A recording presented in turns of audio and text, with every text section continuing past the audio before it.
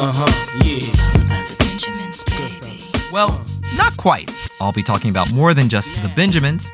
Welcome to FinTech Beat, where the intersection of finance, technology, and policy come together. And I'm your host, Chris Brummer. The future of finance is now.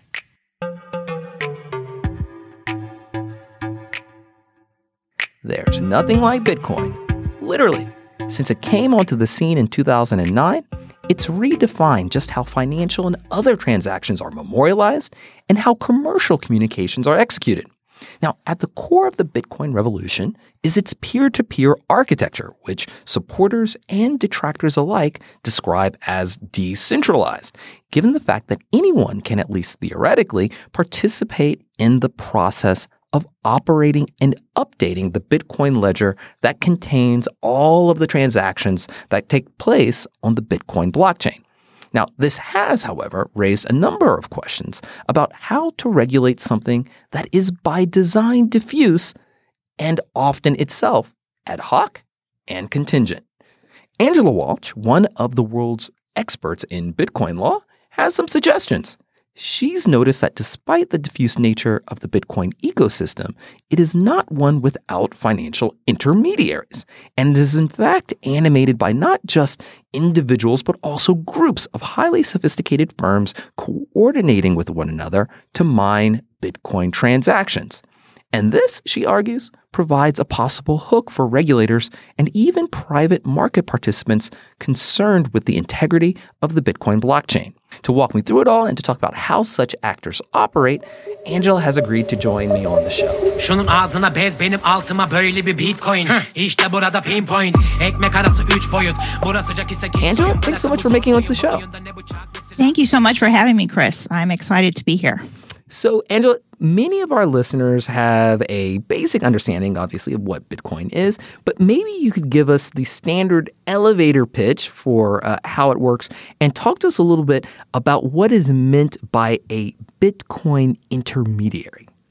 Well, basically, Bitcoin is a record-keeping system, and people within it add items to the record as the Bitcoin, the made-up unit of account, is transferred from one party to another. So I've been focusing my research on what parties are active in these systems, who actually plays a role, because I'm quite skeptical of a lot of the discussion around these systems that nobody's really doing anything, and therefore regulators and the world in general don't need to worry. No intermediaries, no intermediary risk. I think there are intermediaries within these systems, and that's what my research is focusing on at the moment. This idea of why decentralization is good is because it's decentralized, it's almost kind of a modern day iteration of sort of portfolio diversification. We've just made risk so diffuse because it is so decentralized that, one of the policy arguments behind at least some of the sort of regulatory frameworks or thoughts about Bitcoin is like it doesn't really need to be a regulated system because it's not like the traditional financial system. You don't have these large centralized nodes that pose widespread systemic risk, but instead risk is very diffuse. But if you could then walk us through how and under what instances there are intermediaries, I think it would be quite useful because at least for many people, you think of Bitcoin as a kind of peer-to-peer system. People are just selling their Bitcoin one to another or maybe on exchange. But what kinds of intermediaries do you have in mind? Okay, so yes, we have several different types of players in the Bitcoin system. And one part of the system, an important part of the system, is the nodes. Okay, these are the computers within the system that run the Bitcoin software and help to keep the system active. Okay, so some of these nodes don't do anything other than just validate transactions. So people might run their own node if they want to make sure that they have actually validated a transaction that is coming to them to see that the Bitcoin that's coming to them is legit. It abides by the rules of the network, and the party, they can rely on the Bitcoin being good. So I would run this node on my own laptop or something.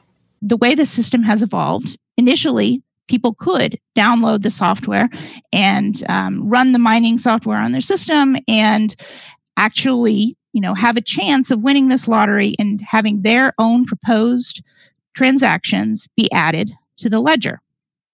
But because this was a way to make money, right? You won Bitcoins if your transactions were selected to be added. Well, that became a competitive market, and lots of entrepreneurs developed actually, mining centers where they would run tons and tons of mining rigs, very powerful computing equipment to process these transactions because they wanted to win the new Bitcoins. But mining pools often operate with one party, the pool operator, in charge, okay? And the hashers within the pool actually just contribute their computing power to it. But the mining pool operator is the one who selects the transactions that are going to be put in a block that they're proposing.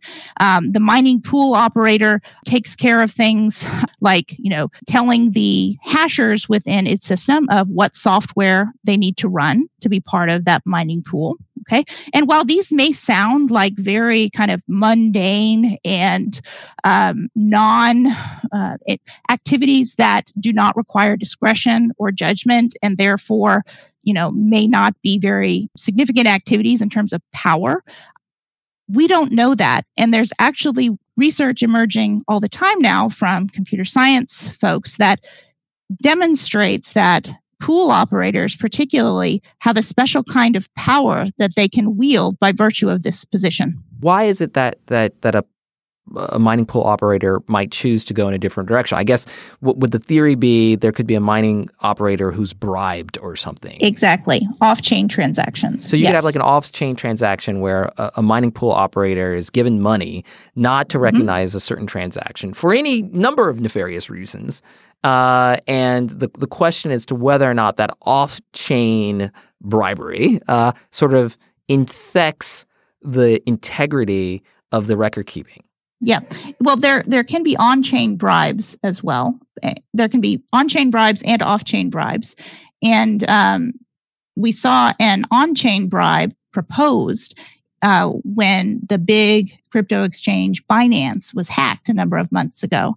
And a software developer on Twitter said, well, hey, Binance CEO, why don't you undo the hack by bribing miners by proposing a transaction that would bribe the miners to rewind the blockchain, erasing the hack, the theft, and going another way.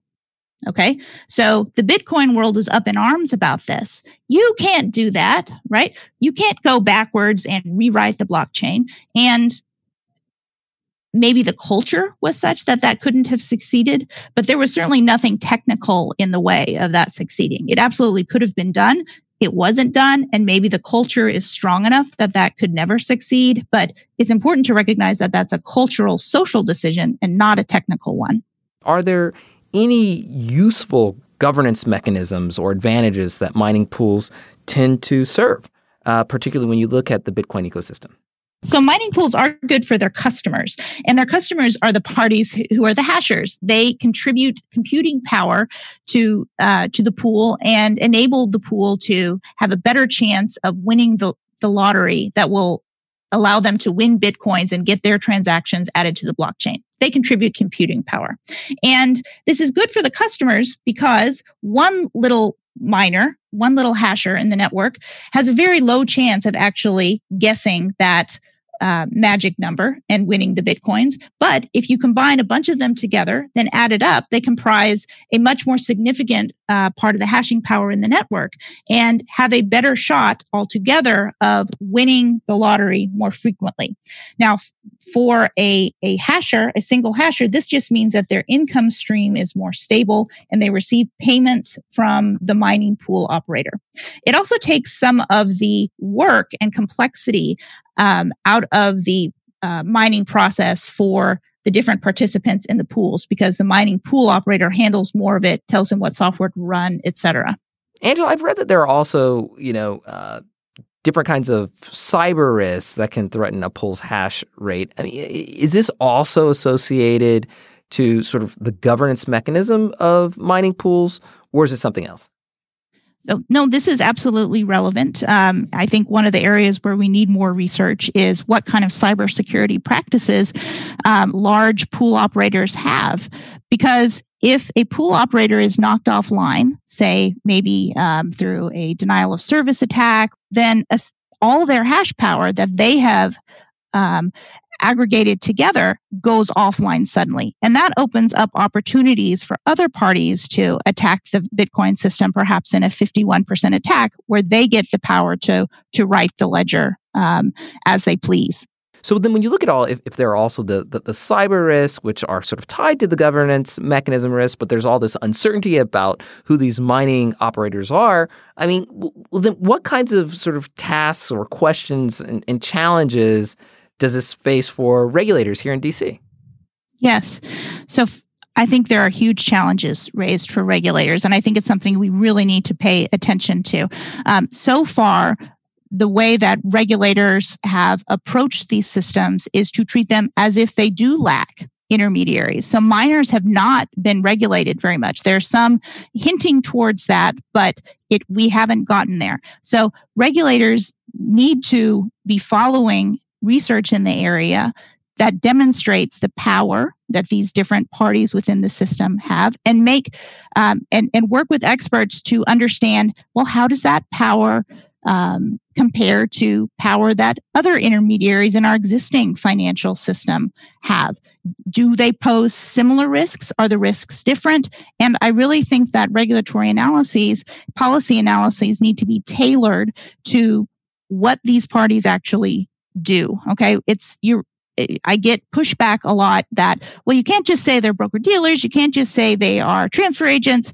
They're not exactly the same. Okay, well, let's think about the ways that they're the same, the ways that they're different, and try to come up with a regulatory approach that is tailored to them. And that would probably be different for each blockchain, potentially, because they play a lot of different roles, like from a proof of work to a proof of stake, for instance.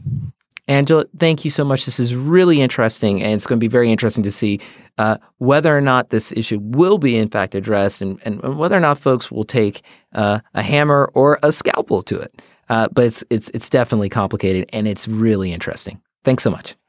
Thank you, Chris, for having me. I really appreciate it. One of the trickiest aspects of regulating finance is that regulation, even in the best of situations, involves not only knowing how to regulate, but also knowing what to regulate.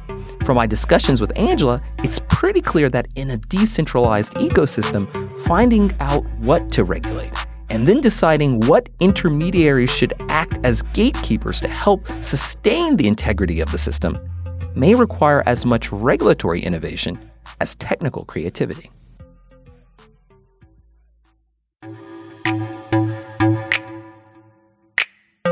I'm Chris Brummer. Thanks for listening. We want to hear from you. Feel free to email us at fintechbeat@cqrollcall.com or tweet to @ChrisBrummerDR. That's @ChrisBrummerdr. Join us next time on FinTech Beat, produced by CQ Roll Call.